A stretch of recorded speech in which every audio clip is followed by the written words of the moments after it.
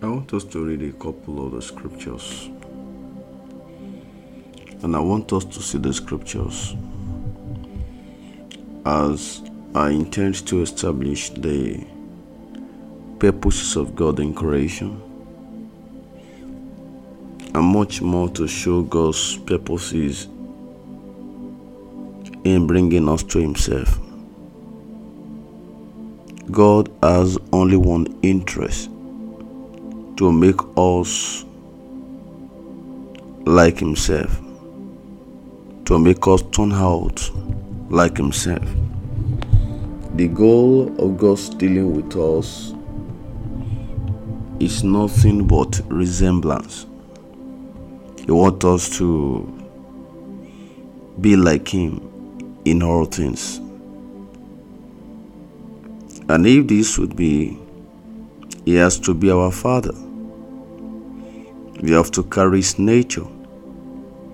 Then He has to train us, work on us, correct us as Father, so that we will turn out eventually to be like Himself.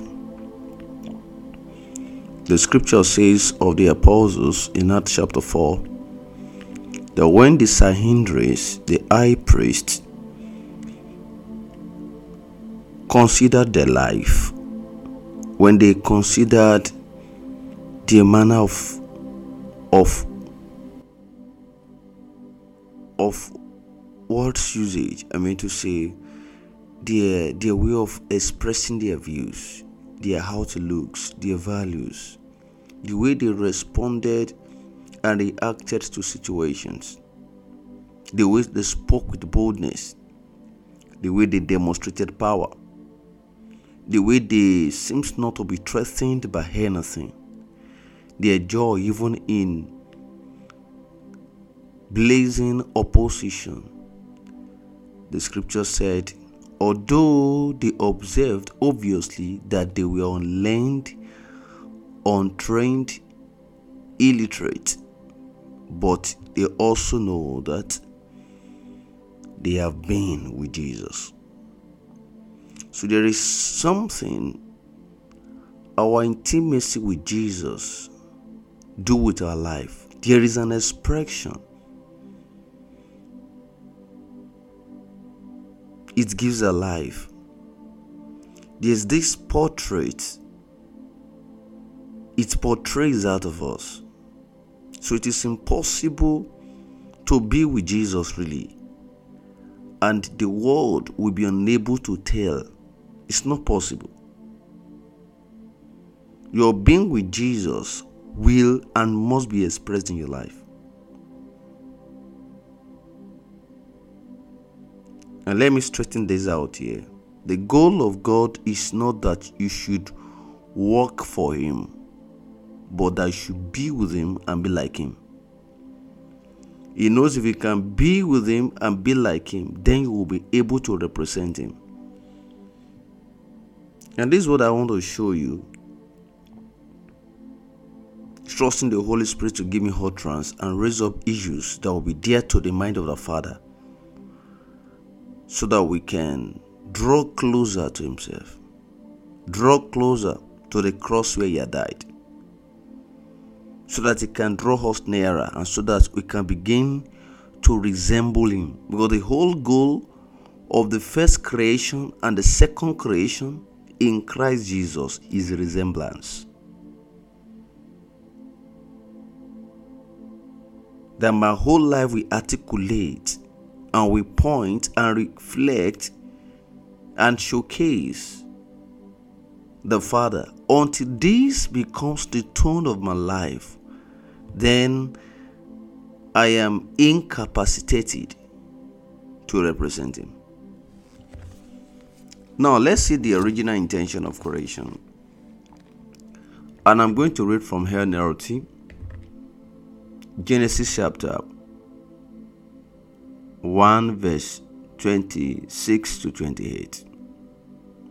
Then God said, let us make human beings in our image to be like us.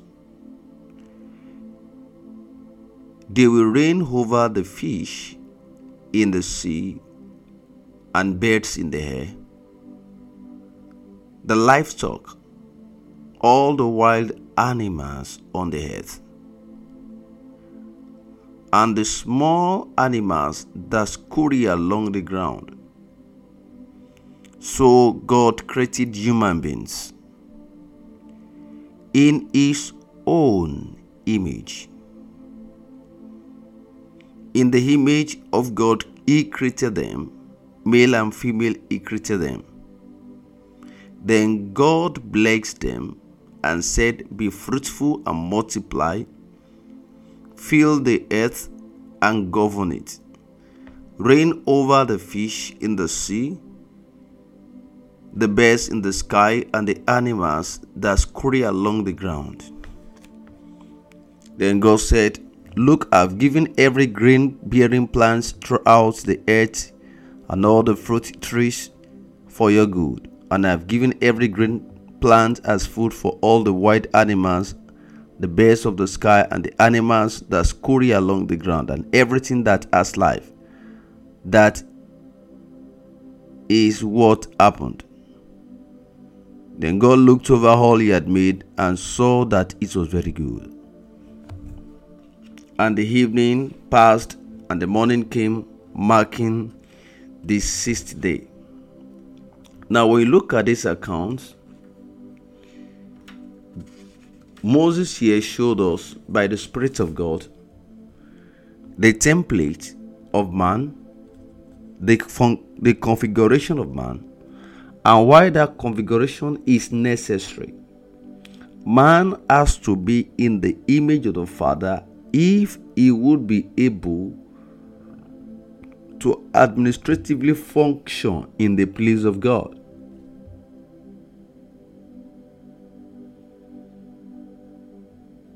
Man has to be made in the image of the Father if he would take the place of God.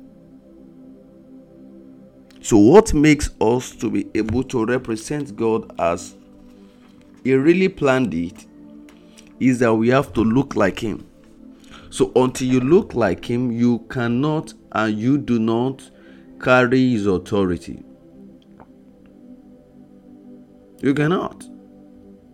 And you do not carry His authority.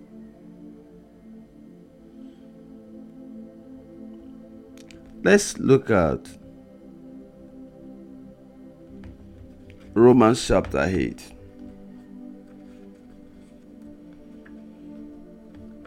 Now that's the first creation we looked at before the fall. God's original intention before the fall. Now let's look at Romans chapter 8. Because in Romans chapter 8, the scripture affirms that this plan still remains intact. Man fell really, but the plan did not change.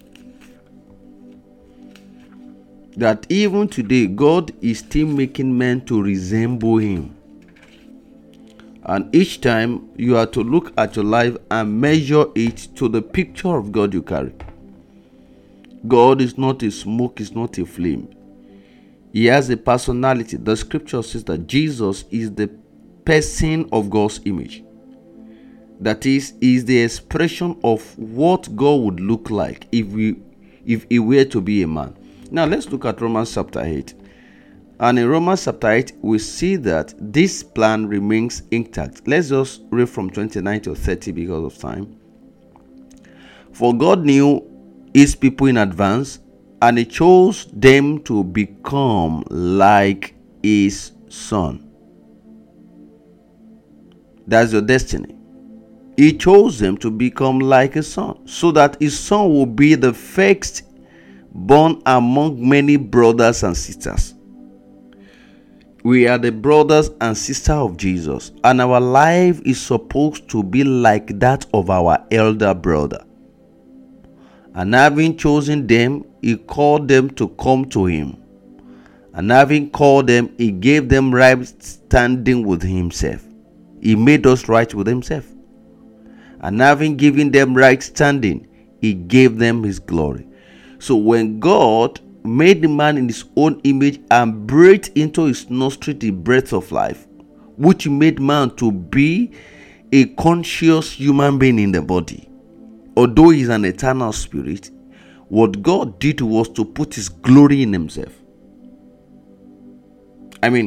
He did put his glory in man, so that man and his life and values can articulate his glory. And the only language creation remembers is the glory of God. That's the language of cooperation.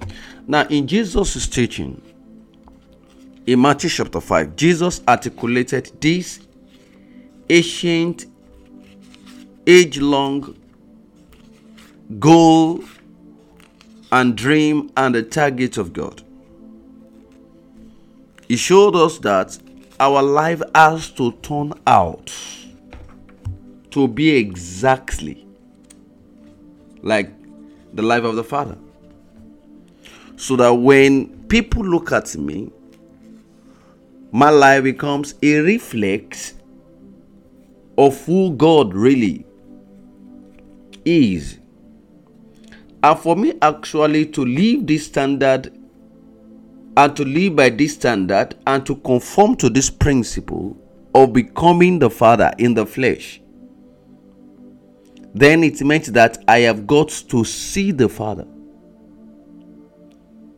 And Apostle Paul told us really that our eyes of understanding has to be enlightened.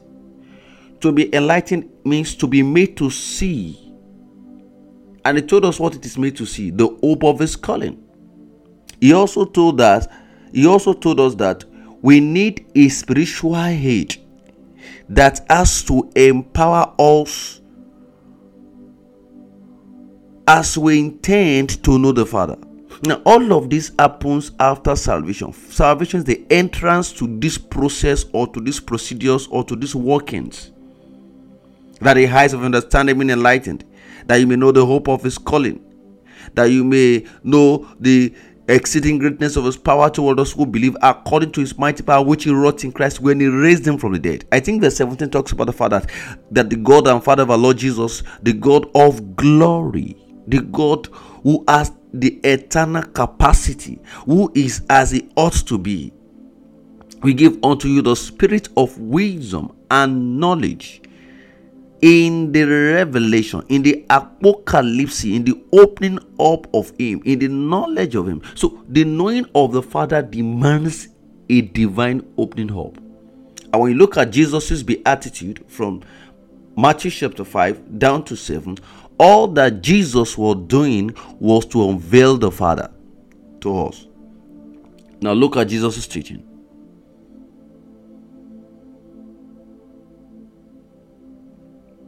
Matthew chapter 5 from verse 43. You have heard the Lord that says, love your neighbor and hate your enemy. But I say, love your enemies, pray for those who persecute you. In that way you will be acting as true children of your Father in heaven. For he gives his sunlight to both the evil and the good, and he sends rain on the just and the unjust alike. If you love only those who love you, and what reward is there for that? Even corrupters, collectors do that such. If you are kind only to those who are your friends, how are you different from anyone else? Even pagans do that. But you are to be perfect, even as your Father is perfect. Now, the word perfect there means be whole, be exactly a reflection of your Father. Now, there's this portion I really want to turn your attention to. That is verse 45. Jesus said, in that way, so in the way you live, in the way you treat people, in the way you respond to situations, in your attitude of the mind, you will be acting as true children of your Father. And how do we act? And how does he act? how does he relate if he were to be a man? How does he treat humanity? For he gives his sunlight to both the evil and good. In other words, God never allowed the sin nature of man to make man not to experience his graces. Now, I'm showing you the scriptures to bring home a single point. That if my life is collected and evaluated and measured and pressed, what it should show, what it should reflect, are not the pressures that I'm going through or the pains I'm going through. Should not be what I become as a result of how people treated me. Rather, it should be that despite all pains and pressure around, I am like my Father. That's your goal. Now, when you read that Romans chapter 8 verse 29 from NLT says that those whom he foreknew, he also predestinate. So God's intention is to predetermine who you will become. In other words, God has predetermined what your reactions to situations will be even before they be. He knows how you will treat a matter. He knows that when the purse of a man falls, or when a man loses the property, he wants to ensure that you are the one who sees it or come across, because he knows that you have no option than to return it. He brought you into that office to stop malpractices, to stop bribery, to stop lying, to stop funneling public, fund. And really, if God had taken a form on the inside of you, that's what you will be like. Now, the reason why we have got to pay attention to Jesus is that he's the only one that reveals the Father to us, no one else. Look at John chapter 16 from verse... John chapter 1 from verse 16. Not chapter 16. It's chapter 1 from verse 16. We're going to read through to 18. From his abundance we have received one gracious blessings after another. For the law was given through Moses, but God's unfailing law and faithfulness came through Jesus Christ. Now, why was the law given to Moses in the first place? The law was given to Moses so that man can turn out to live as they ought to live. The word live as they ought to live is the Greek word dikaiosune. They have to live as they ought to, as God expected to. They have to conform to God. The reason why God gave the law to Moses is to make the people live so differently, such that when they are seen, their life speaks of the wisdom and the nature and the love of the Father. That is the whole rationale behind the law. But it was quite unfortunate that despite that, the people's life seemingly to go the opposite, because they lack the human capacity to live the law. And when God saw the failure of the law and that the law does not actually empower the people to live as he intends, then he expressed his unfailing love through his Son. Now look at 1 Timothy chapter 1 verse 8. For we know that the law is good when used correctly. For the law was not intended for the people who do what is right. It is for people who are lawless and rebellious, who are ungodly and sinful, who consider nothing sacred and defile what is holy, who kill their fathers and mothers and commit other murders. The law is for people who are sexually immoral, or who practice homosexuality, or the slave traders, liars, promise breakers, and those who do anything else that contradicts the wholesome teaching that comes from the glorious good news entrusted to me by our Lord Jesus Christ. Here, Apostle Paul reveals to us what made the law to be given to Moses is to correct the anomalies, the weaknesses, the sinful nature, the sinful desire in the heart of man. So God deliberately placed an embargo, a check. So the law was a spiritual principle that helps to check man's inadequacies and insufficiencies and alibi. But when man still failed, the scripture said that God's unfailing love and faithfulness came through Jesus Christ. And it is only by this unfailing love we understand what God wants us to be like. Now look at verse 18. No one has ever seen God, but the unique one who is himself God is near to the fathers, and he has revealed God to us.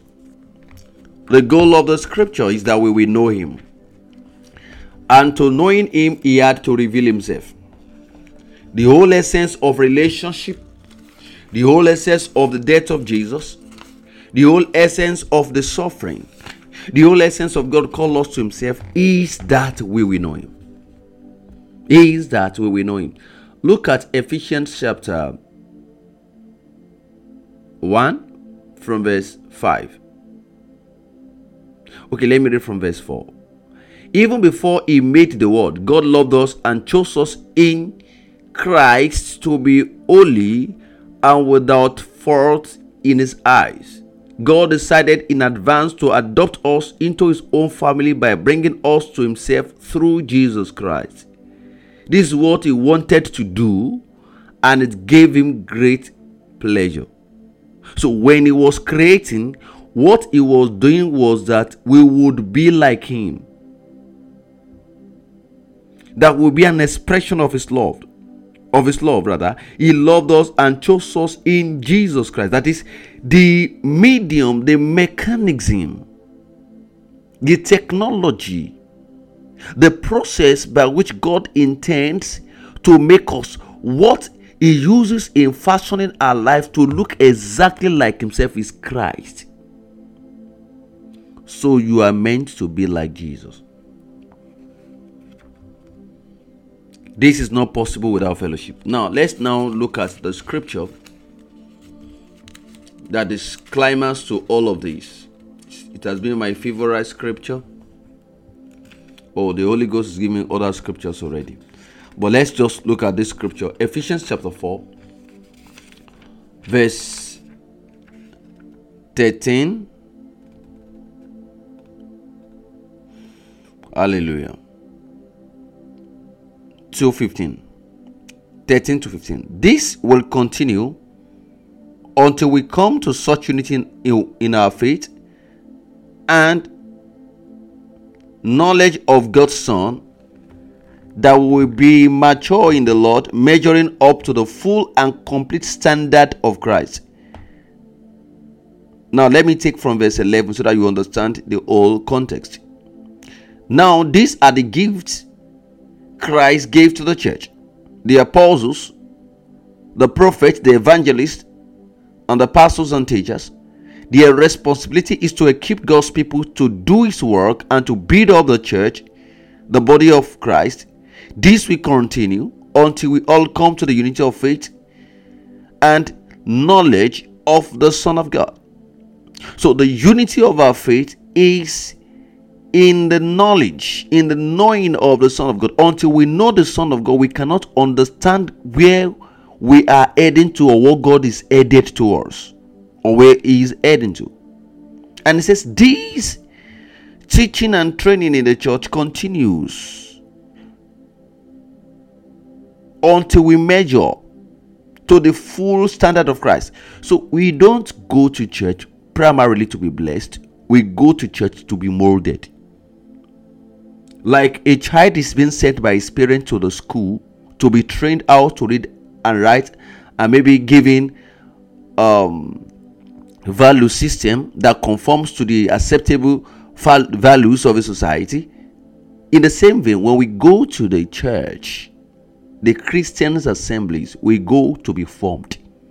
Now look at verse 14. Then we will no longer be immature like children.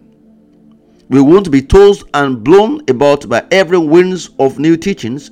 We will not be influenced when people try to trick us with lies so clever they sound like the truth. That is, when you begin to turn out to be in the stature of Christ, you also build discernment.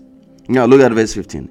Instead, we will speak the truth in love. Now, these truths talk about the nature of man as intended by God and as it's meant to be expressed in time by the way we live, growing in every way more and more like Christ. Growing in every way more and more like Christ, who is the head of the body, the church. Now, the first thing I want to draw your attention to draw your attention to is the word or is the expression growing up in every way. A particular expectation in every way. So it's not just going to be in my spiritual life. And when we speak of this every way, we speak of 4 things: your spiritual life, your relationship life, your intellectual development, and your physical health or balance. These growths affect 4 areas of your life.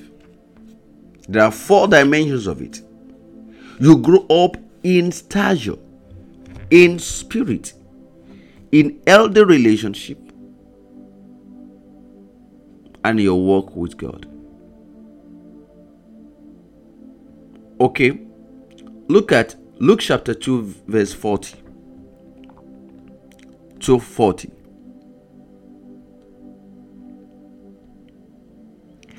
There the child grew up healthy and strong. Mark the word healthy and strong. He was filled with wisdom, and God's favor was on him. Verse 52. Jesus grew. Now that child spoken about is Jesus, of course. So 52 now spoke to us specifically as how Jesus turned out. He then says Jesus grew in wisdom and in stature. Now the wisdom here is not a growth that is measured by the physical stature, is an intellectual shift, a change of paradigm in his mind, the healing of the paralysis in his mind. He was not handicapped in any area, even intellectually. He grew in wisdom, intellectual shift, and in stature, his physical appearance. He was in favor with God. That is, he was strong in spirit. What verse 40 was telling us, he was strong in spirit, healthy spiritually. I was also in favor with other people. He understood how to relate. So there must be these four dimensions to your life. If at all we are going to judge that really you are turning out well. The goal of the Father is that we be like him. And if that is his intention really, then it means that there is an expectation for every believer. You are not an accident. Those whom he foreknew, those whom he knew before, he chose before, he predestined them. And for you to turn out this way, there is a need for you to cooperate with him. And you see, God will keep working on you, keep chastising you, keep correcting you, keep exposing you to his word, keep forgiving you, keep making you to outgrow some behavioral pattern that does not align or that does not accord in him, until you come to the place really when you are an expression of the exact nature, image, and characteristics of God. Already you are made in his image. You are made in his image. The scripture says that let him that boasts or brag, boast in this, that he knows and understands me.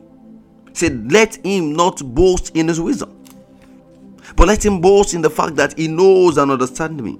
That I am the God who is loving, who is kind, who is good, and who is patient, who loves righteousness.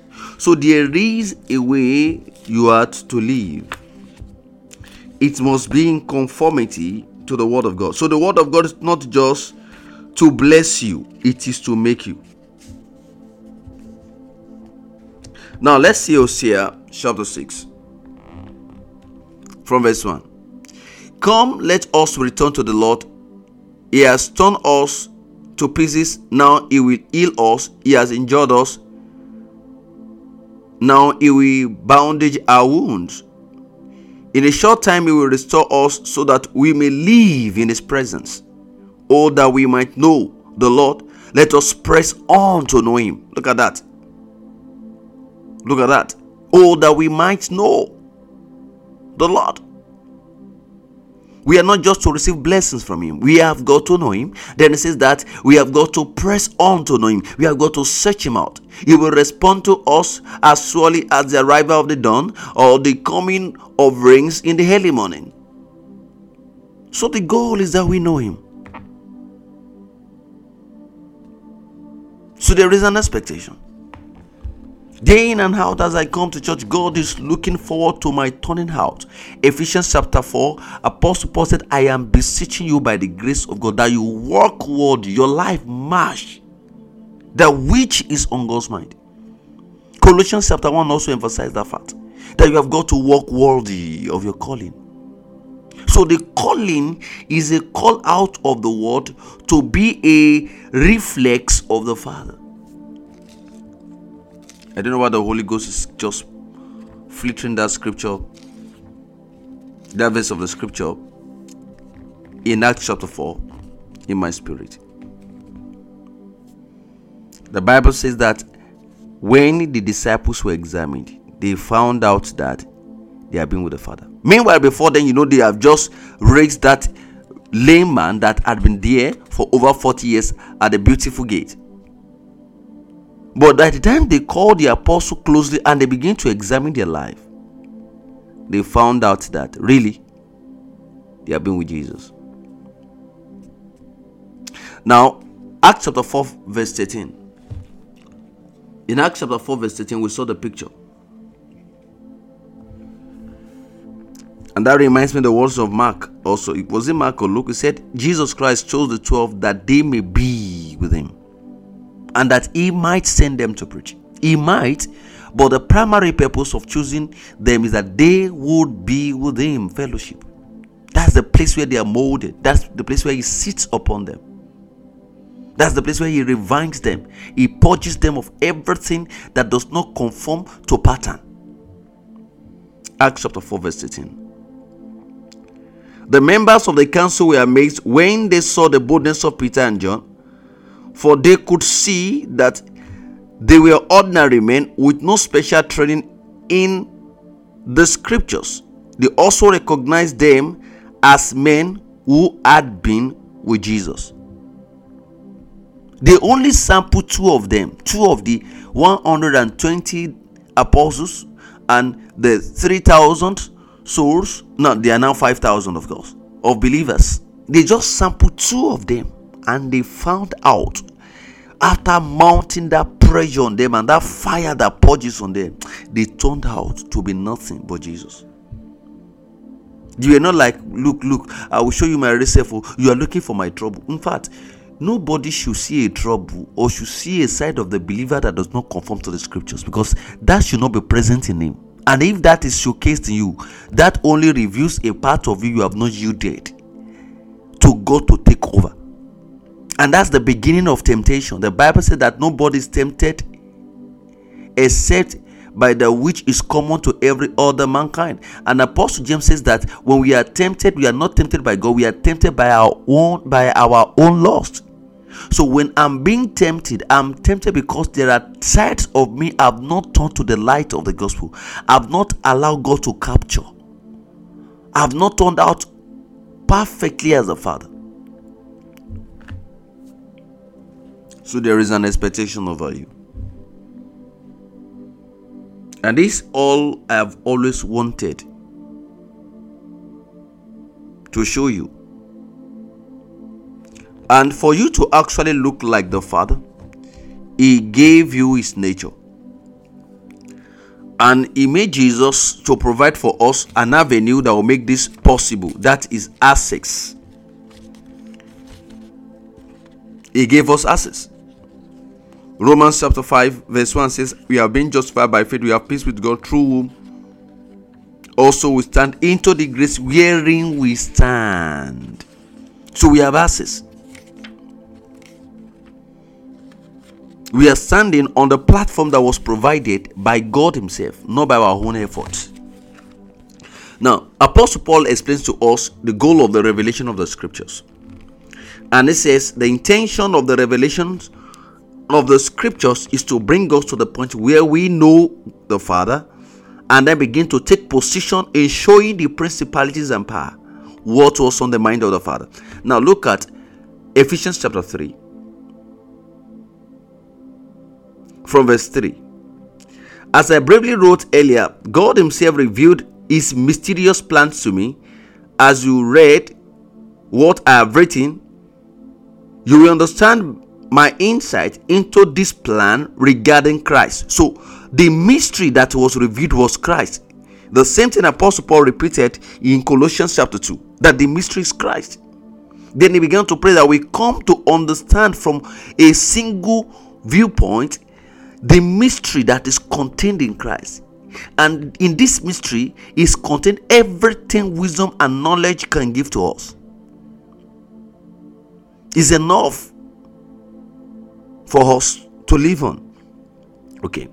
Verse 5. God did not reveal it to previous generation, but now by His Spirit He has revealed it to His holy apostles and prophets. It was not only revealed to Peter, to Apostle Paul and to Peter's, it was revealed to every of God's children. And this God's plan, both Gentiles and Jews who believe the good news share equally in the riches inherited by God's children. Both are part of the same body and both enjoy the promise of blessings because they belong to Christ. Verse 7. By God's grace and mighty power, I have been given the privilege to serving Him by spreading this good news. Though I am the least deserving of all God's people, He graciously gave me the privilege of telling the Gentiles about the endless treasures available to them in Christ. And what is this endless treasure? We are going to find out. I was chosen to explain to everyone this mysterious plan that God, the creator of all things, had kept secret from the beginning. So what is this mysterious plan God had in mind? There was a divine conspiracy. And this conspiracy are just two things. 1, resemblance. 2, fellowship. And 3, the demonstration of the nature of the Father and the exercise of dominion over the works of the enemy. Now let's read on. The scripture will speak by itself. So I'm not just the one saying what the word had done said. So if anybody is oppressed, it should not be you. If anybody is in pain, it should not be you. Because by configuration, you are configured to be a showcase of God's love, a showcase of His power, a showcase of His kindness, a showcase of His love. Now let's read further. God's purpose in all this was to use the church, the ecclesia. Now the word church here also means the called out. Those who He made the ecclesia. He called different, like he called the Jews, the Hebrews out of Egypt unto Himself, to reveal Himself to them. We are the ecclesias. Then he said that the purpose in all this was to use the ecclesias, the church, to display His wisdom in His rich variety to all unseen rulers and authorities in the heavenly places. This was His eternal plan. Say, I am the demonstration of God's eternal plan. I am the demonstration of God's eternal plan, which He carried out. That plan did not fail in Adam. It did not fail with Noah. It did not fail with Enoch. It did not fail with Abraham. It didn't stop with Moses. It didn't stop with any of the prophets. The scripture says that He carried it out through Jesus Christ our Lord. And because of Christ and our faith in Him, we now can come boldly and confidently into God's presence, inclusive the plans. So please don't lose heart because of my trials. I am suffering for you, so you should feel honored. So Paul said, look, these things that I'm sharing with you was revealed to me, and I'm so sure about it, and I'm so obstinate to let everybody know about this mystery, to the point that I do not care if I lose my life on this matter. Let's see what he said in Galatians. All these places I'm showing us from the scriptures. I don't intend to go deep down, but I just add to so that you understand. And I feel we have got to see scriptures enough before I begin to step into some of the things the Lord laid in my spirit. Hallelujah. The goal of God is that we know His Son, we know His plan, and so that we conform. Galatians chapter 1. Glory be to God. God does not want you to turn out badly. And that's why He ensures that all your needs are met in Christ, and He made Christ sufficient. There's nothing you need that you cannot find in Christ. Now let's read from Galatians chapter 1. We are going to read long verses of the scriptures. Actually, I'm going to verse 16. Because of time, let's just read 15 and 16 for time's sake. But I would have loved to show some other portions of the scriptures, of this part of the scriptures, to show you why Apostle Paul wrote these letters in the first place, but time will not permit me. Let's just see the main text of that scriptures while I'm making reference to it. Verse 15 and 16. But even before I was born, God chose me and called me. Now the word called is also the word ecclesia, to set apart, to bring out of, to make different. Called me by His marvelous grace. Then it pleased Him to reveal His Son to me, so that I would proclaim the good news about Jesus to the Gentiles. Now, two things are here. Jesus was revealed. The word revealed is the Greek word apocalypse. Apocalypse means to open up, to unravel, to uncover, to disclose, to explain, to expose, to make to understand, to make to see His Son, so that He will be a revealer, oh Jesus, of the Son. And that would not mean revealing His Son just by the way He preached, but by the way He lived.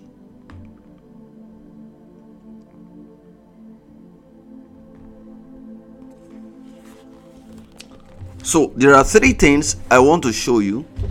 One, that there is an expectation over your life. Two, that you are to live like the Father. Three, when you conform to what God has in mind, you will carry His authority, and doors will be open to you. No devil can stand your way. You are meant to be the picture of God in the world, so that when men are looking out for God and they are in doubt of the existence of God, when they look at you, they would know by the way you live, by the authority you exert, that God actually is alive. The Bible said that when Jesus Christ gave up the ghost, all those who came to Golgotha, where He was crucified, said of a truth, this man is equal with the living God. And then over sometimes the Lord have been giving me three scriptures. From Isaiah chapter 5 from verse 1 to 10, from John chapter 15 from verse 1 to 5, and from Luke chapter 13 from verse 3 to 9, at which we can see them. And all of these scriptures are meant to show us that there is an expectation over our lives. In Isaiah chapter 5, there is a story of a vineyard that was planted in a good environment and was given everything it takes for it to blossom. Now in this case, we are looking at the whole vineyard, not a particular plant. The owner of that vineyard did everything. Of course, that was God. God showed us everything he did to make sure that the vineyard turns out well, but it was very painful that it turned out badly.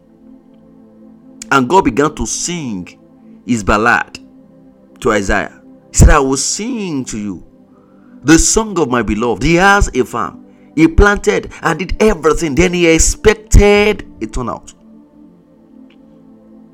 By that scripture, God is showing us that he blessed us so much because he expected so much from us. A way of saying there is an expectation. In Luke chapter 13 verse 3 to 9, Jesus told a parable of a particular plantation, a tree that a farmer planted, and he didn't plant it for decoration. It's not a flowery thing. It's not to have ventilation. It's not for beauty. It's not to preserve forestry. He planted it with an expectation that it will bring forth fruit. So when our life begins to conform, actually, our physical expression may not change, but there is a fruit will bring forth. And check it, no tree eats of his own fruit. If your life is bringing forth fruit unto God, Romans chapter 6, then that fruit is not meant for you to eat. That fruit is meant to showcase the kind of being you are. The Bible said that by their fruit you shall know them. That is, a tree is known by its fruit. So when I begin to bring forth fruit, Jesus Christ said wisdom is justified by our children. That is, a man is known by the way he lives.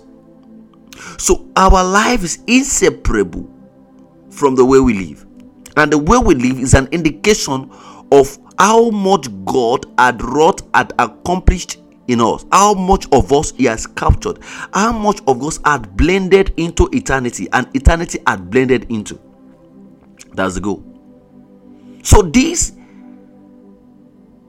farmer returned expecting a fruit from this particular tree, and he could not get anything. So he said, I'm going to cut it down. It's of no use. Then the gardener pleaded. He said, I will fertilize it. I will use manure on it. Let's give it some time. Maybe you are living on the last leg of opportunity the Lord is giving to you. Maybe. So let's give it some time. Whether it's going to turn out this time around. Now, in the case of the parable in Luke chapter 13, what we are looking at is not even the whole orchard. We only sampled one of the plantation in the orchard. Then when we look at John chapter 15, from verse 1 to 5, Jesus Christ began to tell us about our union with the Father. He calls the Father the gardener, he calls himself the stem, and he calls you a branch in him. Now, the same message that everything you need really is available. So if you do not turn out well, one thing is likely, that you are not actually engrafted. If Jesus is the stem, you can't be otherwise. In all of these three pictures, God is telling us you lack nothing. All that you need to be like me, I gave to you. He made him know who had no sin, that you may become the righteousness of God. You receive his nature. He implanted the spirit on the inside of you. But until you know that his spirit lives on the inside of you and is to make you agios and dikeusinate, you may not turn out to be. So the more you know who you are, the better you become, the better you evolve. Okay? Then let's look at some of those references. I don't want to go into them because I want us to move very fast. But, I wouldn't mind we spent hours studying this so that we know. Father, help me to turn out exactly as you wanted. That my life will not go opposite direction of what is on your mind. Okay, let's read from Isaiah chapter 5 from verse 1 through to 7. But let's look at the meaning of this parable before we begin to read at all, so that you have the interpretation of what we are reading in mind before the story begins. Now look at verse 7, Isaiah chapter 5 verse 7. The nation of Israel that was then, today we can talk about the body of Christ, the ecclesia, the church, is the vineyard of the Lord. We are in his vineyard. The nation of Israel is the vineyard of the Lord, of heaven's army. The people of Judah are his pleasant garden. You are the garden of God. He expected a crop of justice, a way of life. But instead he found oppression amongst his people. He expects to be like him. He had invested so much. Let him that brag in this, that he knoweth and understand me, that I am loving, I am kind, I am good, I am loving kindness, I am all of these. And when you begin to know me, and you know that this is who I am, you will not be otherwise. You will not be. What does the Lord require of you, O Israel? But that you love the Lord, that you fear him, that you walk in kindness, that you are kind, that you are merciful. That is your life. There's a picture of you. You can't be bitter, you can't be envious, you can't be angry, you can't be sleeping around, you can't be lying, you can't be fighting, you can't be bitter, you can't be in pains. Now the apostle told us that we should not allow the root of bitterness to spring out of us. That is what it means to be a new creature, to be different. Because now you stepped out of God. Not from the circumstances, not from your background, not from the conditions around you, not from the pains, not from your losses. So a believer does not transfer aggression.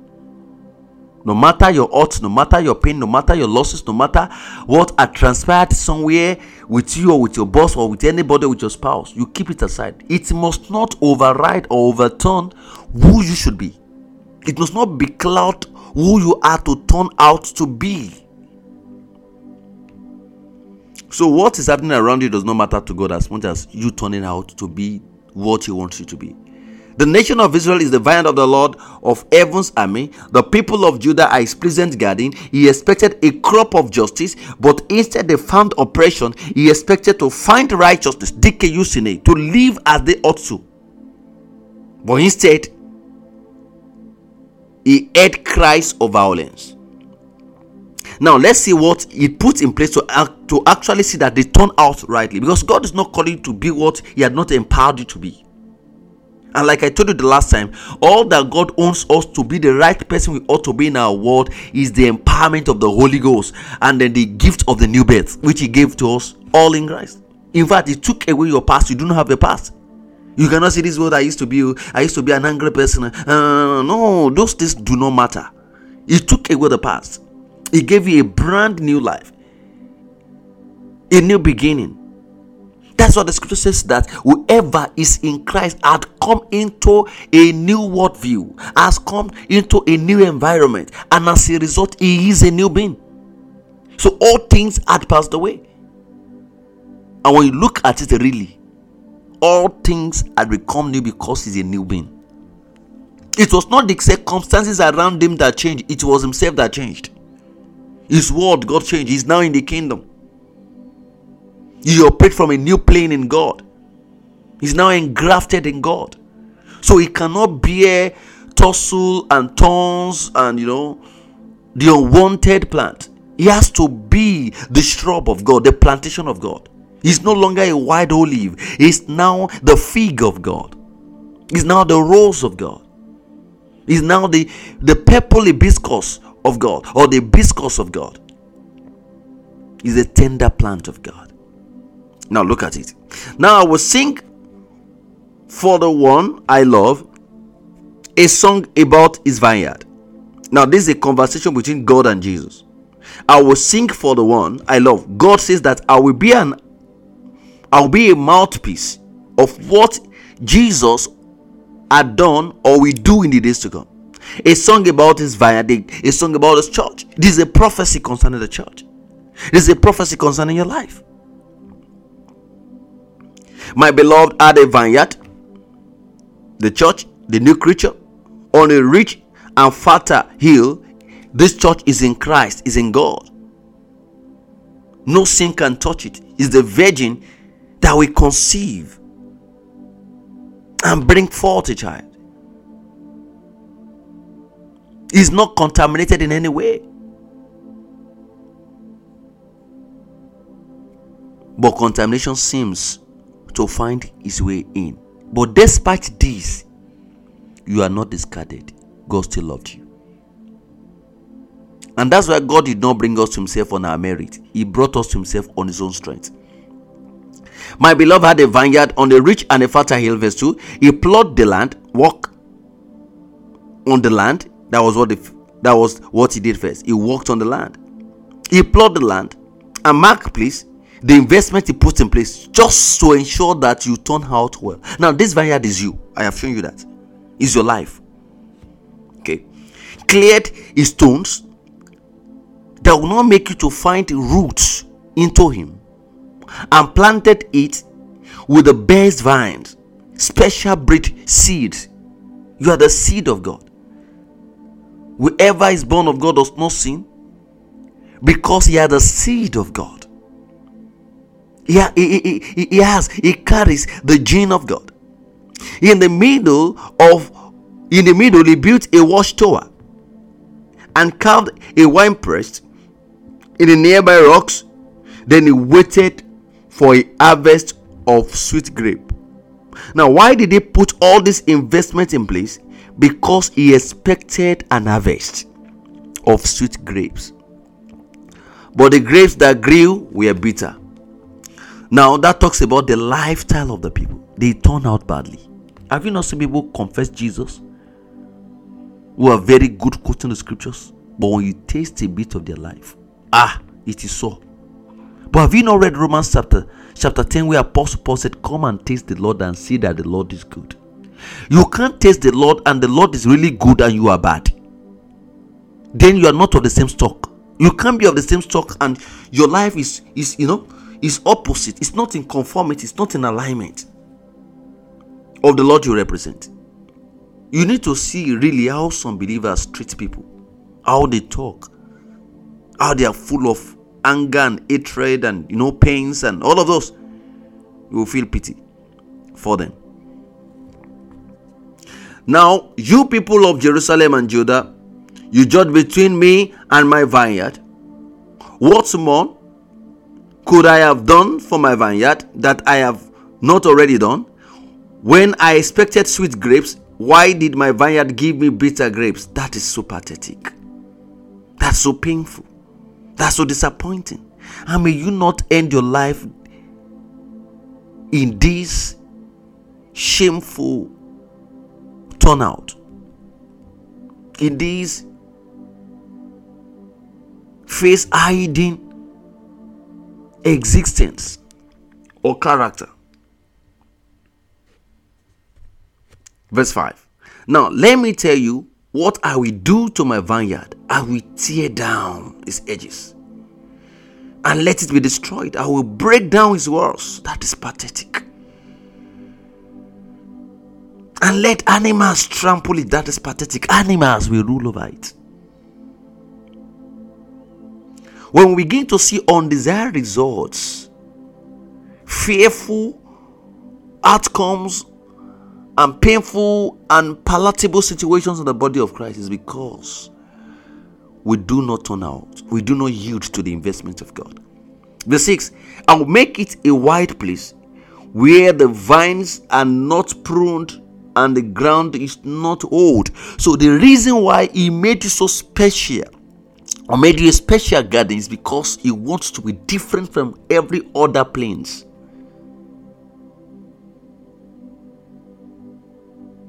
I will make it a wide place, a place overgrown with briars and thorns. I will command the clouds to drop no rain in it.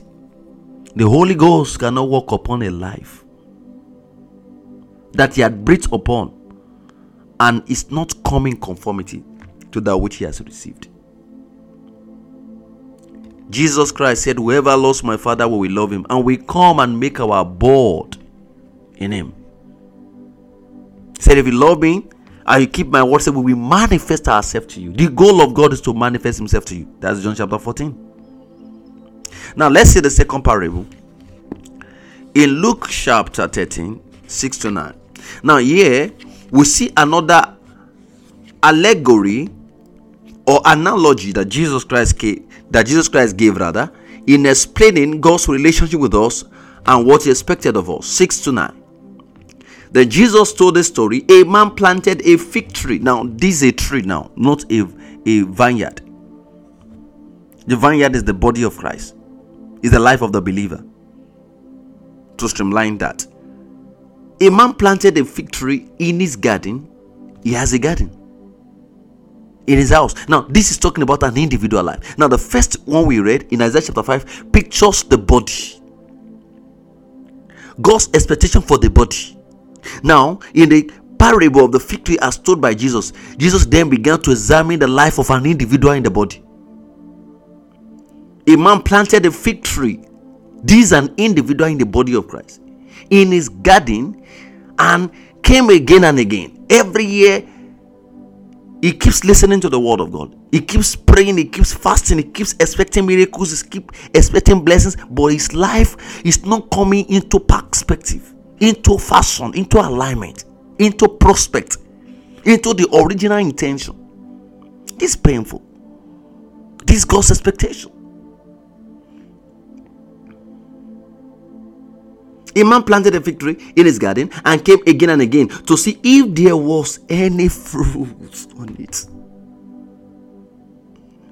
But he was always disappointed. My God, this is painful. Always disappointed. Always disappointed. Now verse 7 now says, finally, he said to his gardener, I have waited for 3 years. And there hasn't been a single fig. Oh my God. Cut it down. It's just taking up space in the garden. For how long have you been coming to church? For how long have you been fasting and reading the Bible? How much quotations of the scriptures you have borne in your head? But what has those things turned out to be in your life? God is looking for a fruit. And that fruit is not pawpaw, it's not bananas, it's not apple, it's not guava, or whatever fruit you know of. The fruit is in your character, in your turnout, in your disposition, in your attitude, in your responses, in your treatment of people, in your value or relationship and the lives of others.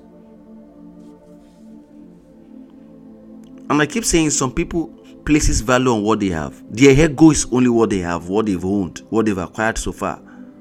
Their certificate. Babylon had taken possession of them. Materialism is their God. Their God is their belly and their possession. And when you my God, when you press their life really, you won't find anything. All you will find is ego.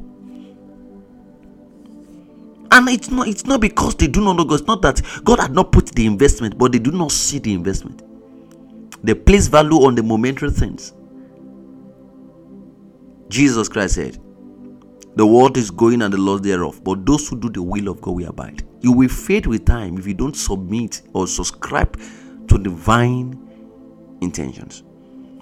Now look at verse 8, where grace spoke up. Then the gardener answered, Sir, give it one more chance. Leave it another year. I will give it special attention and plenty of fertilizer. You still need fertilizer after you have been planted in the garden of the Lord, where you should bear fruit. Those who are planted in the garden of the Lord, the psalmist said, should flourish, but you still need fertilizer. And now he said, look, even Jesus had given you the fertilizer. You are starting on his own strength, on a good ground. He didn't say you should go and stop doing evil before you really become a better person. All he asks you to do is to open your heart to receive his words.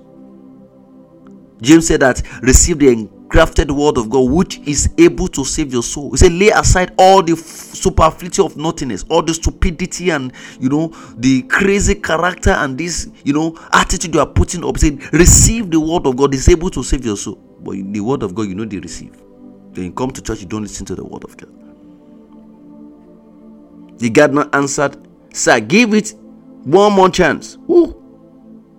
One more. Maybe you're on the last leg in your life. Leave it another year, and I will give it special attention and plenty of fertilizer. If we get figs next year, fine. If not, then you cut it down.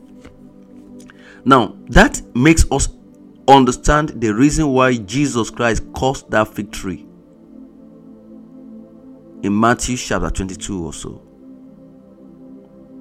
He cursed it because it was already in the summer, and when the flower of the fig blossom in the summer is an indication that it has brought forth fruit. But when Christ moved, all he saw were leaves, no fruit, in the right season of his life. And Christ said, this one does not fit to live. Well, he did that to express the power of faith, the power of action that is rooted in God, or that is prompted by the authority of the word of God. But much more, he showed us a life that is fruitless, and who will not be permitted to live in God, because God is not fruitless. Now, in order for you to understand this parable, Jesus Christ gave another illustration, another analogy. And in this case, he's not looking at the fig as a tree. He's looking at a branch. Oh my God. Look at from the big picture, the garden, to a particular plant, and not a particular branch.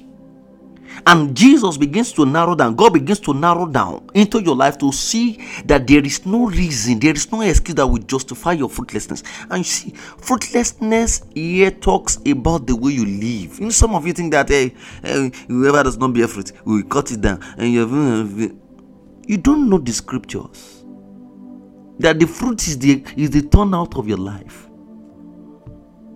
Some people cannot follow you to church, cannot even dare to know your God because of the way you are living. Look at that Moabite woman, Ruth. What do you think will make Ruth to make up her mind and said to the face of Naomi that your God will be my God? Although that God will not preserve you and your husband and your children, and you were so poor, you lost everything you've got in this land. But I saw something in you. It's beyond materialism. Is the God that you have known. Oh God, what an epitome of life. That woman lost everything, but she saw something in Naomi. She saw God. May God bring us to the place where we begin to see the vanity of the material things we trusted.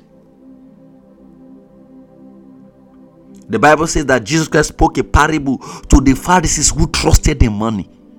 And he told them, say, the things that mankind value, my God, the premium of God, the emphasis of heaven. If your eyes is open to see it, you will see how far and wide away, my God, from that which you value. So each time the spotlight of God comes over you, all that God wants to see is not your problem. You are always bringing your problem and conditions and family problems, and then unemployment problem, parenting problems, issues in your family, issues with your colleagues, issues with your neighbors before God, and how you want God to override your enemies. But when God puts his satellite on you, he's checking how much of him. Because those ones you're having problem with, the reason why you are having problem with them is because you have not carried enough of God. In fact, you should be the one to show them the life of God, so that when they now see you, they come to beg you that, look, we saw something in you and we have made a decision that we worship your God. That's the testimony of a believer. Not the cars he bought, not the job he won, not the money he made. Well, it's not good to live in poverty. Poverty is hell. Or if there's anything more serious than that, you can compare it to. But if you have all the world and you lose your soul, my God, what will it profit a man? What will it profit a man What will it profit a man, Jesus Christ said, if he has everything that you can envy a man for, but he himself is lost? And to be lost means not to fit into the purpose. Hey my God. Hey my God. Of God for his life. Let's see this new picture. We've seen the garden, we've seen the plant, a fig tree. Now let's see a branch. All of this is showing you can't turn out badly. It's not in God. Except you are a bastard. It can't be your father and you are something else. It's not possible. If you are something else, it's an indication you are not born again. You are not saved. By their fruit you shall know them. Man gather fig from fig, white grape from white grape. But you cannot be otherwise. No, it's not possible. No, it's not possible there. It's not. And if it seems that your life is not in conformity, it means that you have not understood your nature. So you have got to find out your breed. Okay, now let's see this. All right, John chapter 15. We want to look at what it means to be fruitful.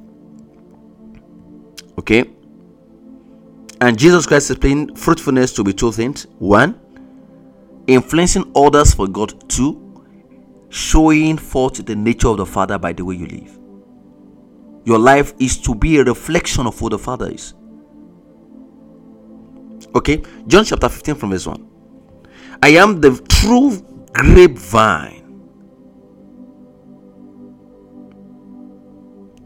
and my Father is the gardener. So this picture here is God, Jesus, Holy Spirit, and man's relationship, and the result of that equation. The gardener is the Father. So the gardener that was pleading for that fig tree was Jesus. God was the garden where he was planted, or the church was the garden. And the gardener Christ said, look, my grace is sufficient. And the Bible told us that Jesus Christ will not die the second time. He won't. He died once, that by the sacrifice of himself, he took away sin forever. He's the author of eternal salvation, that which he did still speaks today. Jesus' sacrifice makes intercession for us. Now, that does not mean that Christ prayed for you. Rather, he talks about the fact that what he did still counts for you. Should be a good start point for you. That's what we call the grace of God. That which had been put to your credit, that should give you an advantage and give you a start with God, so you are inexcusable. I am the true grapevine, and my Father is the gardener. He cuts off every branch of mine that doesn't produce fruit. Now, he's talking about the believer. So you can really be in Christ and your life is a mess. Not because you're in the wrong place, but because you have not actually tapped into the flow of the fluid that is in the grapevine. So Jesus wants us to see that the problem is not with God. The sower went to sow the seed and said the seed is the word of God. The problem is not the seed, it's not the word of God, it's not the church you are going. The problem is the soil of your heart. Your heart, your conformity, your attention to formation, your attention to divine dealings. It seems your eyes is veiled. Apostle Paul said in 2 Corinthians chapter 4, I think chapter 4 or chapter 5, he said, if our gospel is veiled, it is veiled to those whom the God of this world had blinded their heart. But I believe when a person comes to the Lord, the veil is taken away, the blindness is healed. Then what can you attribute to be the reason why he's not turning out? He lacks attention. No attention. He cuts off every branch in me that doesn't produce fruit, and he prunes the branches that do bear fruit. And we have got to find out what this fruit is.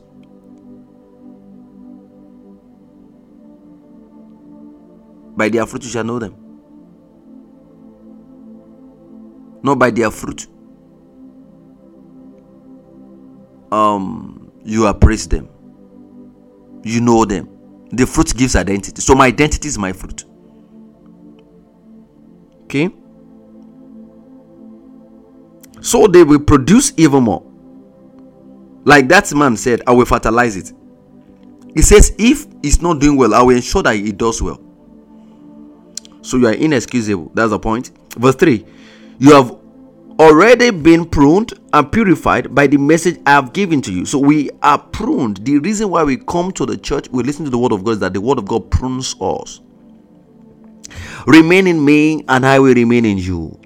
For a branch cannot produce fruit if it is severed from the vine. So what does it mean to bear fruit? Just to stay with Jesus. Not even to bring somebody. In fact, it pleases God that you don't bring anybody to church, but your own life is correct. Then you now go out there to bring people to church, but when they now check your life, then say, why is this man like this? I can't come to this church. Look at the way he's acting. You are an embarrassment to the God of your father. To your own father, you are an embarrassment. It's just like a child that his father has a visitor, and he comes to the sitting room and fat, and everywhere is smelly, and he locked the door on them. If those men have their way out of that room, they won't return. That's what some of us are doing. We bring non-believers in our midst to see our mess, instead of us to trust the grace of God to blast out that evil nature in us. No, we want to increase in number.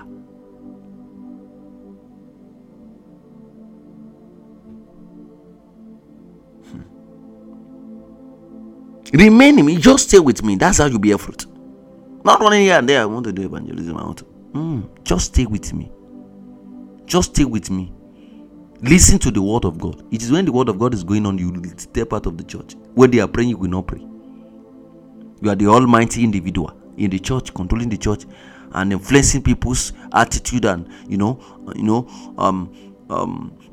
submission to the authority of God in the church.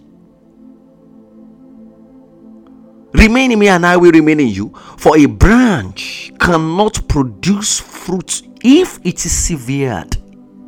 So fruit bearing is in connection with my alignment, not with my activities. Well, I've known this for years. I'm just only telling you this if you don't know, so you won't be intimidated. That's one of the blessedness of knowing the scriptures for yourself.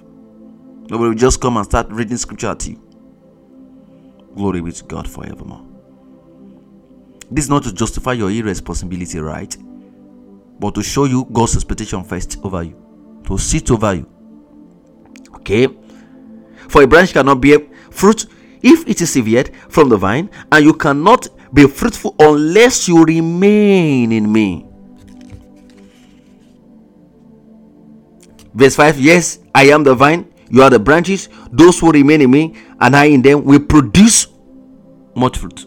How did they produce much fruit? They just remain. What do you do to produce much fruit? Just remain.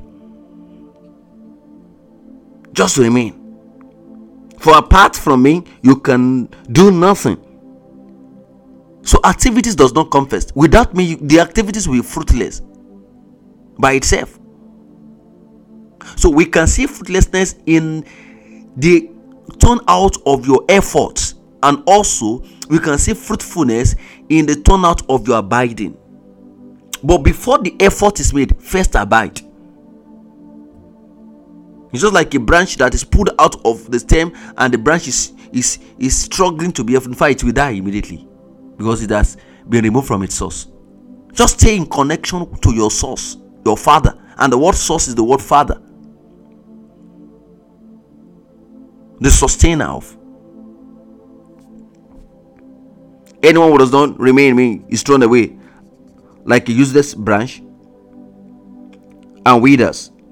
Such branches are gathered into a pile to be burnt. But if you remain in me and my words remain in you, you will ask for anything you want, and it will be granted. When you produce much fruit, you are my disciples. This brings great glory to my Father. So, how much authority you are able to exert is measured by how much of God's word are taking form in you. So, a believer is as powerful or as weak as much of God's word he has. Hallelujah. Now let's look at Malachi chapter 3. Then I've got to run through some of the things the Lord will have me say. Malachi chapter 3.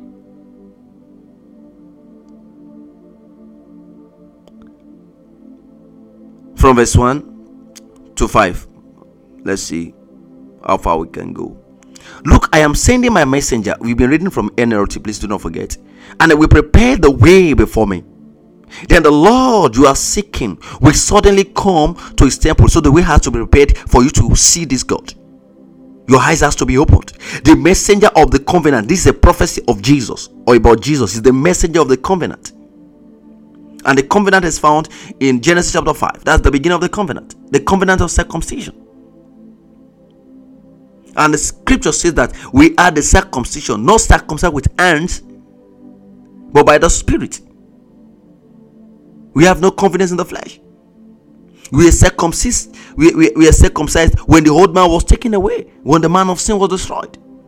He is the message of the covenant, whom you look for so eagerly, is surely coming, says the Lord of heaven's armies. Verse 2. But who will be able to endure it when he comes? Who is able to stand and face him when he appears? For he will be like a blazing fire. So this process of fruit bearing life, or becoming like your father, is not going to be easy. God is going to perform surgical operations in your life. He's going to refine you. For he will be like a blazing fire that refines metal, or like a strong soap that bleaches clothes. He will sit like a refiner of silver, burning away the dross. He will purify the Levite, refining them like gold and silver, so that they may once again offer acceptable sacrifices to the Lord.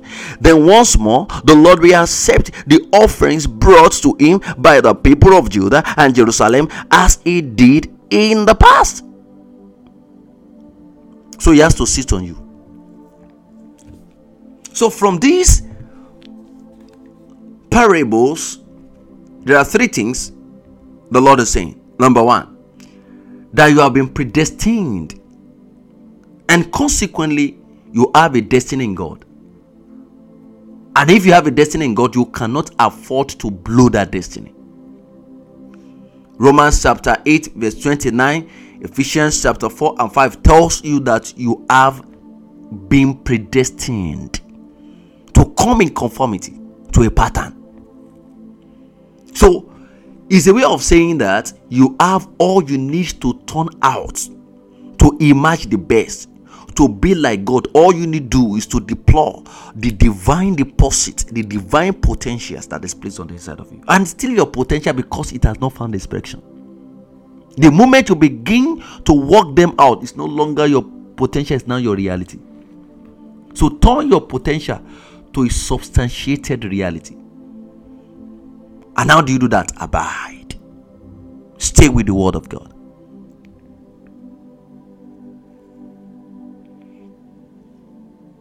You should not be a barren fig, or a barren garden, or a barren branch. No, you should not. There is an expectation over your life, and you cannot afford to disappoint God. That ushered man will come, and every year he's always disappointed. He goes back home disappointed. What was he looking for? Fig, of course. And at a particular time, he said, look, cut down this rubbish. But the gardener pleaded, the grace of God has been speaking to you, but the grace will not be there forever. Because the time will come, you will become aged. The grace will not be there forever, because you will not be on this side forever. And even if you are going to be on this side forever, you will not have all the time forever. You will age. You are growing older. So God has put in you all you really need to be all he has destined you to be. So there is no clamor. There is no excuse.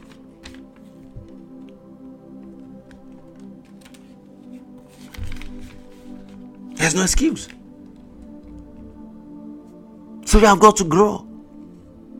We have got to respond to the investment of heaven.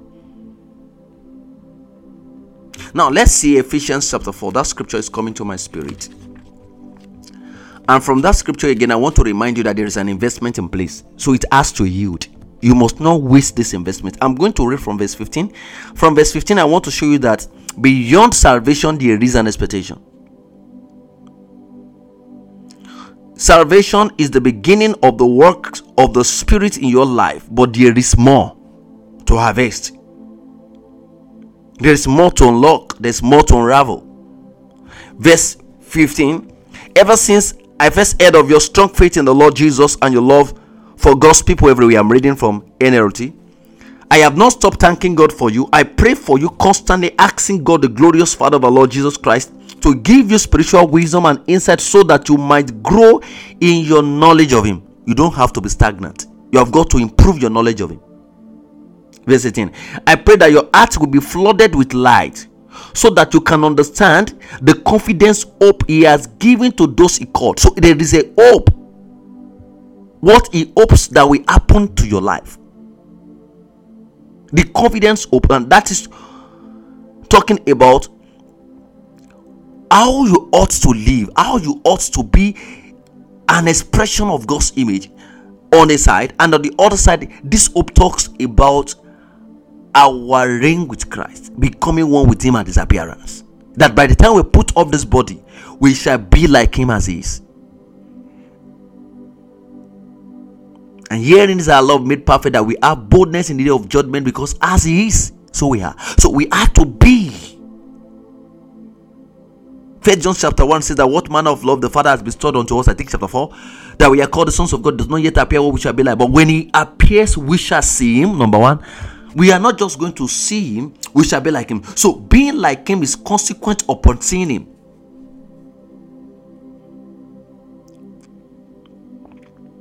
Say there is an investment in place, and I will not squander it. Say I will not squander it in the name of Jesus. I pray that your heart will be flooded with light so that you can understand the confidence hope He has given to those who He called, His holy people, who are rich, who are His rich and glorious inheritance. They are His rich and glorious possessions. You are God's property. You are God's building. You are God's husbandry. You are God's farm. You are God's worker. Verse 19. I also pray that you understand the incredible greatness of God's power for us who believe in Him. You will come to understand it. That incredible greatness of God's investment in you that believe. This is the same mighty power that raised Christ from the dead and seated Him in the place of honor at God's right hand in the heavenly realms. Now He is far above any ruler or authority or power or leader or anything else, not only in this world but also in the world that which is come. That's the strength of the investment. The same power, when it came upon Christ, He made Him to be far and high or higher above the heavens. That is the same investment that you have in you, but you are squandering it. God has put all things under the authority of Christ and had made Him head over all things for the benefit of the called, of the ecclesias. So all of this investment is to your own dividends, is to your own profit. And the called, the church, the ecclesia, is His body. You are a member of that body. You are part of this program. You are a part of this investment. It is made full and complete by Christ, who fills all things everywhere with Himself. He fills everything. There's no vacuum. He wants to fill you with Himself. So there are 4 dimensions of growth, like I've said. 4 areas. Your relationship with God, your physical development, your intellectual development, and your relationship with man. This growth must express in these 4 vital areas of your life. And it will also impact your parenting life, your finances, your business life, and every other facet of your life. Now, let me give you some facts about growth. Then, growth is the only condition by which you begin to measure out or turn out to meet up the template or the model you have to conform to. And if this growth is going to be in your life, you have got to understand 7 things. Number 1, you have got to know that growth happens as a result of knowledge, the light you have, the understanding, the clarity. Now, you see from the scripture I read from Ephesians that apostles keep on emphasizing the word coming to understand, coming to see, being flooded with light so that you can see. So, understanding light. And understanding is not automatic. You have got to search for it. You have got to go for it. Number 2, from Ephesians chapter 4, like I've shown you, that growth also comes as you begin to serve, as you begin to labor. Service. And that begins with listening with the word of God. To the word of God. Sitting. Christ said it this way. He said, abide. Service. Stay there until you explore the potential of heaven that is on the inside of you. Number 3, growth is natural. You don't need to force it. All you just have got to do is to eat well. So if you are not turning out well, check what you are feeding on. And the reason why the body of Christ today is like this is wretched and is eroded of spiritual virtues. The Bible says in 2 Peter chapter 1, they said he has called us by glory and virtues. The reason why we are eroded of this virtue, the highest and most purified form of character, is because we are being fed with the wrong things. So that thing cannot be produced. A man is the total sum of what he feeds on. So if he does not feed very well, he tells on his skin. The same thing is happening to us. So growth is natural. If you don't have it, check what you are feeding on. Number 3, growth is impossible without health. So health comes first before growth. And health is observing the norms that provide the advantage or the soil that favors the penetration of your roots, where you are built up and you begin to find growth for your feet. So it is natural. It is health. So all you need to grow is to eat well, rest well, exercise your body, do all you need to do. Then naturally you will grow. So growth is light, growth is service, growth is natural, health is important in growth. Stay healthy. Do not overwork yourself. Do not try to set up standard and target for yourself that God have not set for you. Do not try to force things on yourself. Trust the grace. The grace is the soil on which you find your stand. The Bible says that we are justified by faith. And then he said we have access into the grace wherein we stand by the same faith. Have we been justified by faith? We have peace with God through our Lord Jesus Christ. Also, we have access by faith into the grace wherein we stand. So, what provides the health is the soil.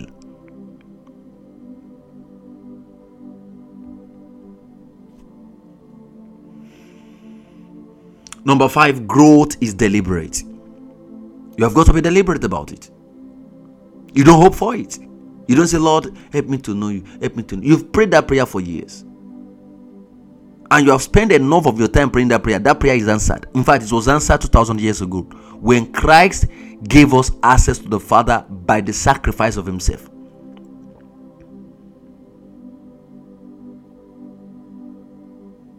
Number 6. Okay, I said number 5. Growth is deliberate. Number 6 or number 7, I've lost count. But add up to the number. You are responsible for your growth.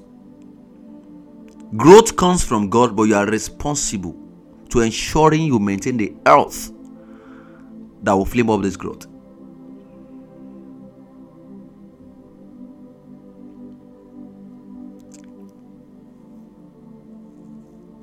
The next one, I don't know what count you have there, is that growth is dieting. Growth is dieting, eating well. And the last one, growth is recreational. As you rest, you will find growth.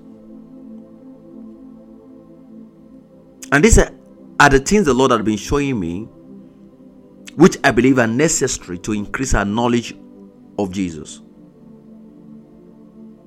And the question is, why do we need to know Jesus?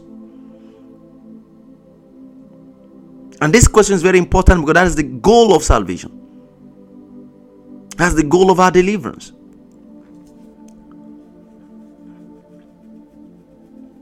Second Peter chapter 1 verse 3 says that He has given to us all things that pertains to life and godliness, and that grace and peace be multiplied to us by the knowledge of Jesus Christ.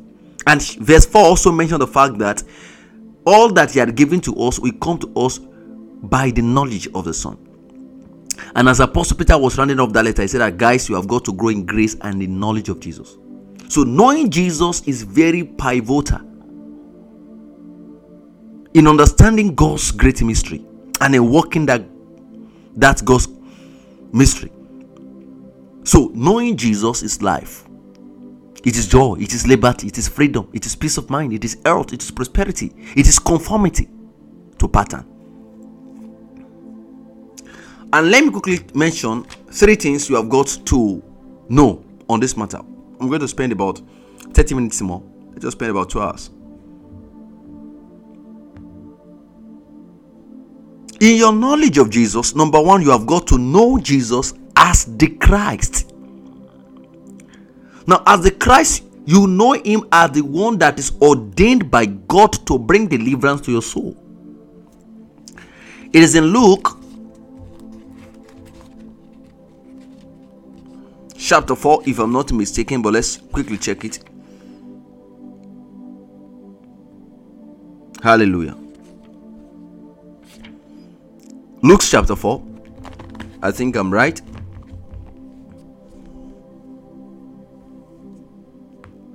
That we begin to find the meaning of the word Christ, the anointed. Now, never you forget that in Matthew chapter 16, Jesus Christ asked the disciples, what do men say that He was or He is, as the case may be? And Peter responded that He is the Christ. He didn't say He was Jesus. He is the anointed, the ordained of God. The word Christ means the ordained, the chosen. So one of the things you have got to know about Jesus, that He is first the Christ. That's the beginning of the transformation in your life. The anointed, the one that is ordained by God to give you the leverage you want, the deliverance you want. And you have got to understand what the anointing upon Him is to do for you. And let's just see a part of this. First, let me show you Matthew chapter 16. Lord help me. Verse 13. When Jesus Christ came to the region of Caesarea Philippi, He asked His disciples, who the people say that the Son of Man is? Well, they replied, some say John the Baptist, some say Elijah, and others say Jeremiah, or one of the other prophets. Then He asked them, but who do you say I am? Simon Peter answered, you are the Messiah, the Son of the living God. Now, KJV renders it, you are the Christ, the Savior. In John chapter 6, Peter also reaffirmed that word. Say, we have come to know that you are the Christ, not Jesus first. Now, in John chapter 4, you see that the scripture distinct between the lordship of Jesus and the humanity of Jesus. It also went on to distinct His messiahship, the anointing upon the Christ, and what that anointing is to make of you. Now let's go back to Luke chapter 4, like I referenced the other time. I just want to show you something. Verse 14, Luke chapter 4 verse 14. Then Jesus returned to Galilee, filled with the Holy Spirit's power. Report about Him spread quickly through the whole region. He taught regularly in the synagogues and was praised by everyone. When He came to the village of Nazareth, his boyhood home, he went as usual to the synagogue on the Sabbath and stood up to read the scriptures. The scroll of Isaiah the prophet was handed to him. He unrolled the scroll. He opened the scroll. He broke the scroll. He broke the seal and found a place where it was written. He found a place about his life.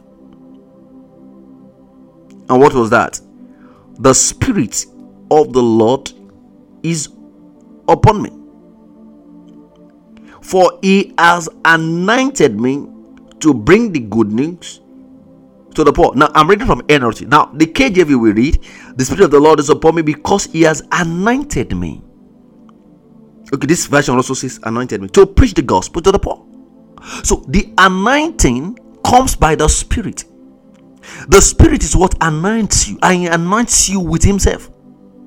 He gave you himself. So the anointing came on Christ as a proof to confirm that he is the one ordained by God. And the scripture then tells us the work of the anointing for everyone who receives the anointing and the anointed. What is that? So the Spirit is upon me, one, and by the Spirit I was sent to proclaim that captives will be released, that the blind will see, that the oppressed will be set free, and that the time of the Lord's favor the time of the Lord's favor has come. Verse 20, he rolled up the scroll, handed it back to the attendant, and sat down. All eyes in the synagogue looked at him intently. Then I began to speak to them. The scripture you have heard has been fulfilled this very day. That is the anointed. You come to the place where you know that your eyes is opened, when you know that your garment of mourning is rolled away, when you know that you are no longer a captive under the sphere of darkness, you are no longer blind, you are no longer under the oppression of darkness, you are now set free. That's the work of the anointing. The reason why you still go around complaining, this is where I am, and these are not going well, is because you have not seen Christ as the Christos. Number 2, you have got to know the values of a growing believer. A believer that is growing has certain practices that makes him grow. Growth is not automatic. You eat to grow. It is what you eat you carry. Gigo, what you give in is what you give out. What you feed on is what you produce.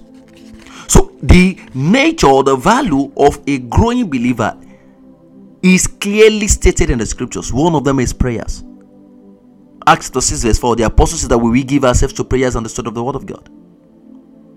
Ephesians chapter 1, Colossians chapter 1, and all other scriptures, Romans chapter 1, in all other scriptures, you see Paul saying that we do not cease praying for you.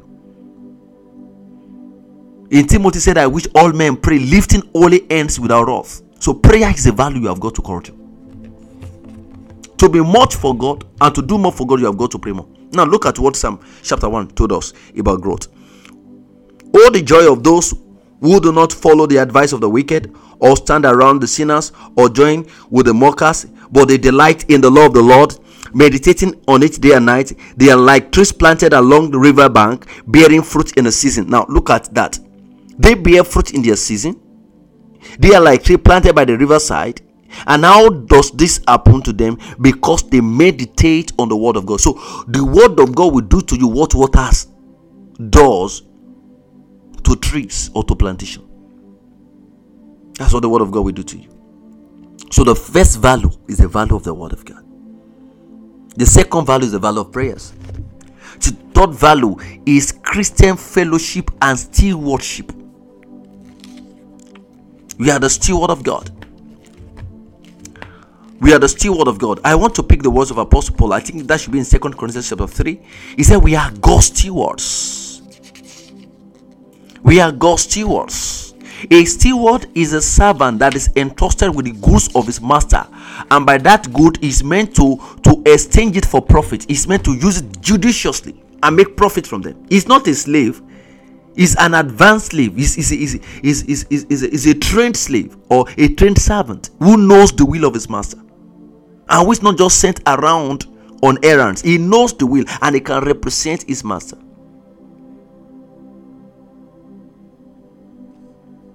We are God's stewards. We are God's stewards. We are God's stewards. We are God's stewards. And we channel everything God has invested in us rightly. We are God's stewards. We are working for the Father. Hallelujah. 2 Corinthians chapter 4. Therefore, since God in His mercy has given us this new way, we never give up. We reject all shameful deeds and underhanded methods. We don't try to trick anyone or distort the word of God. We tell the truth before God, and all who are honest know this. If the gospel news we preach is hidden, it is hidden behind a veil. It is hidden only from those who are perishing. Satan, who is the god of this world, has blinded the minds of those who do not believe. They are unable to see the glorious light of the good news. They don't understand this message about the glory of Christ, who is the exact likeness of God. So what we preach in the gospel is the glory of Christ, which is the exact likeness of God. So verse 5, you see, we don't go around preaching about ourselves. We preach that Jesus Christ is the Lord, and we ourselves are your servants for Jesus' sake. Let's leave that. You are the steward of God. So what are your value prayers? The word of God, Christian fellowship and stewardship and service. And when you look at Luke chapter 9 to 10, Jesus began to show us the value of the word of God, or what the word of God will produce in your life. First, he told a parable of how the 5,000 were fed by the word of God. The word of God will satisfy your hunger. It's the only thing that will quench your hunger, that will put an end to your spiritual famish.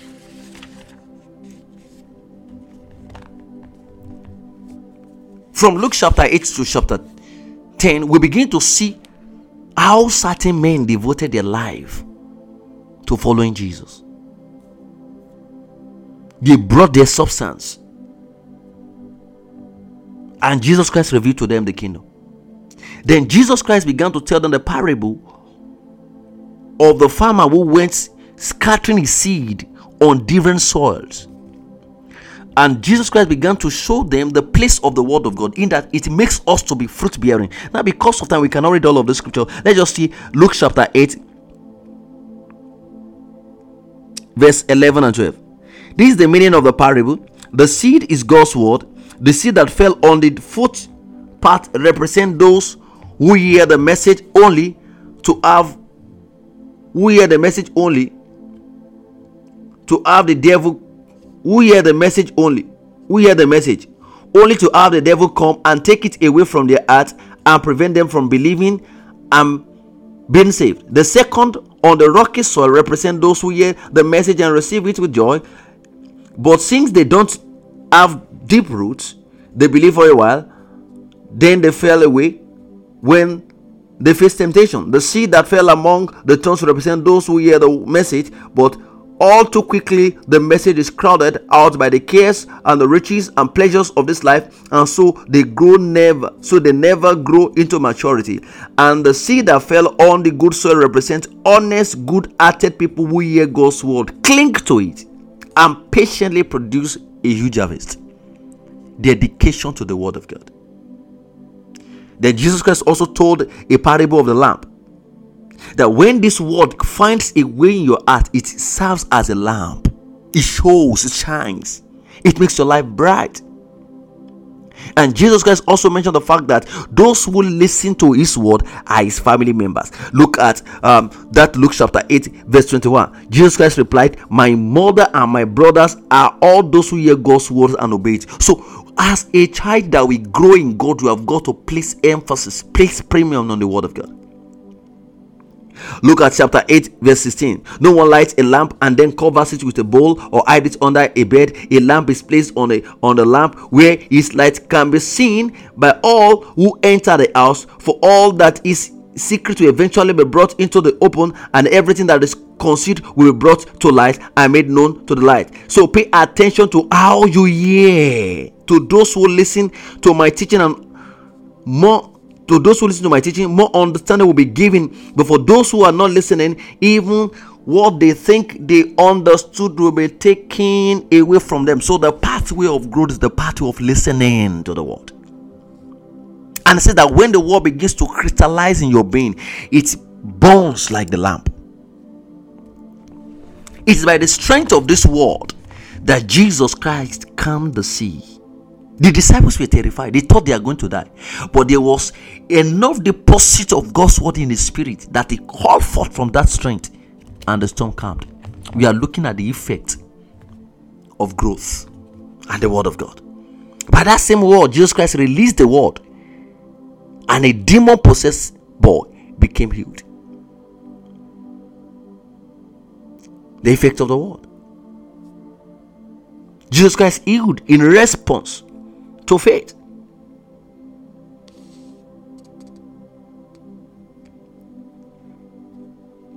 Now look at Luke chapter 8 verse 43. A woman in the crowd had suffered for 12 years with constant bleeding, and he could find no cure. Coming up behind Jesus, she touched the fringe of his robe. Immediately the bleeding stopped. So you can't come in contact with Jesus, and that thing that is troubling your life, character problem, spiritual problem, will not stop. The story abounds. Now when you move to chapter 9, we begin to see that Jesus Christ begins to commit himself to the word of God. To his disciples. In chapter 8, he showed them the value of the word. And in chapter 9, after he has showed them the value of the word of God, and he has taught them so much so that they can now stand and begin to exercise influence by that word, he now gave them authority to drive out devil because they have the word. So when things are not working in your life, check the amount of the word of God you have. He fed 5,000, and by feeding 5,000, John the beloved also explained to us that the reason for feeding 5,000 is to show one thing, to show that he is the bread of life that quenches your hunger.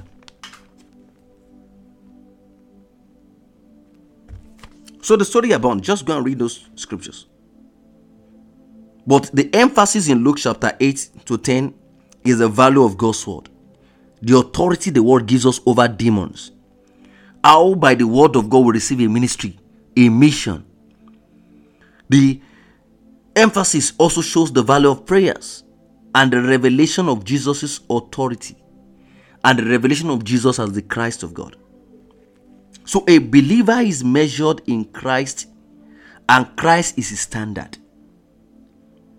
He is meant to be an example of Christ in word, in speech, in character, and a stature. And a stature has to be in conformity with the stature of Christ. You are going to cry for yourself and say, Father, help me to turn out to be exactly like you are. In my values, in my principles, in my practices. Can you pray and ask for grace to be like him? Grace to be like him in all ways,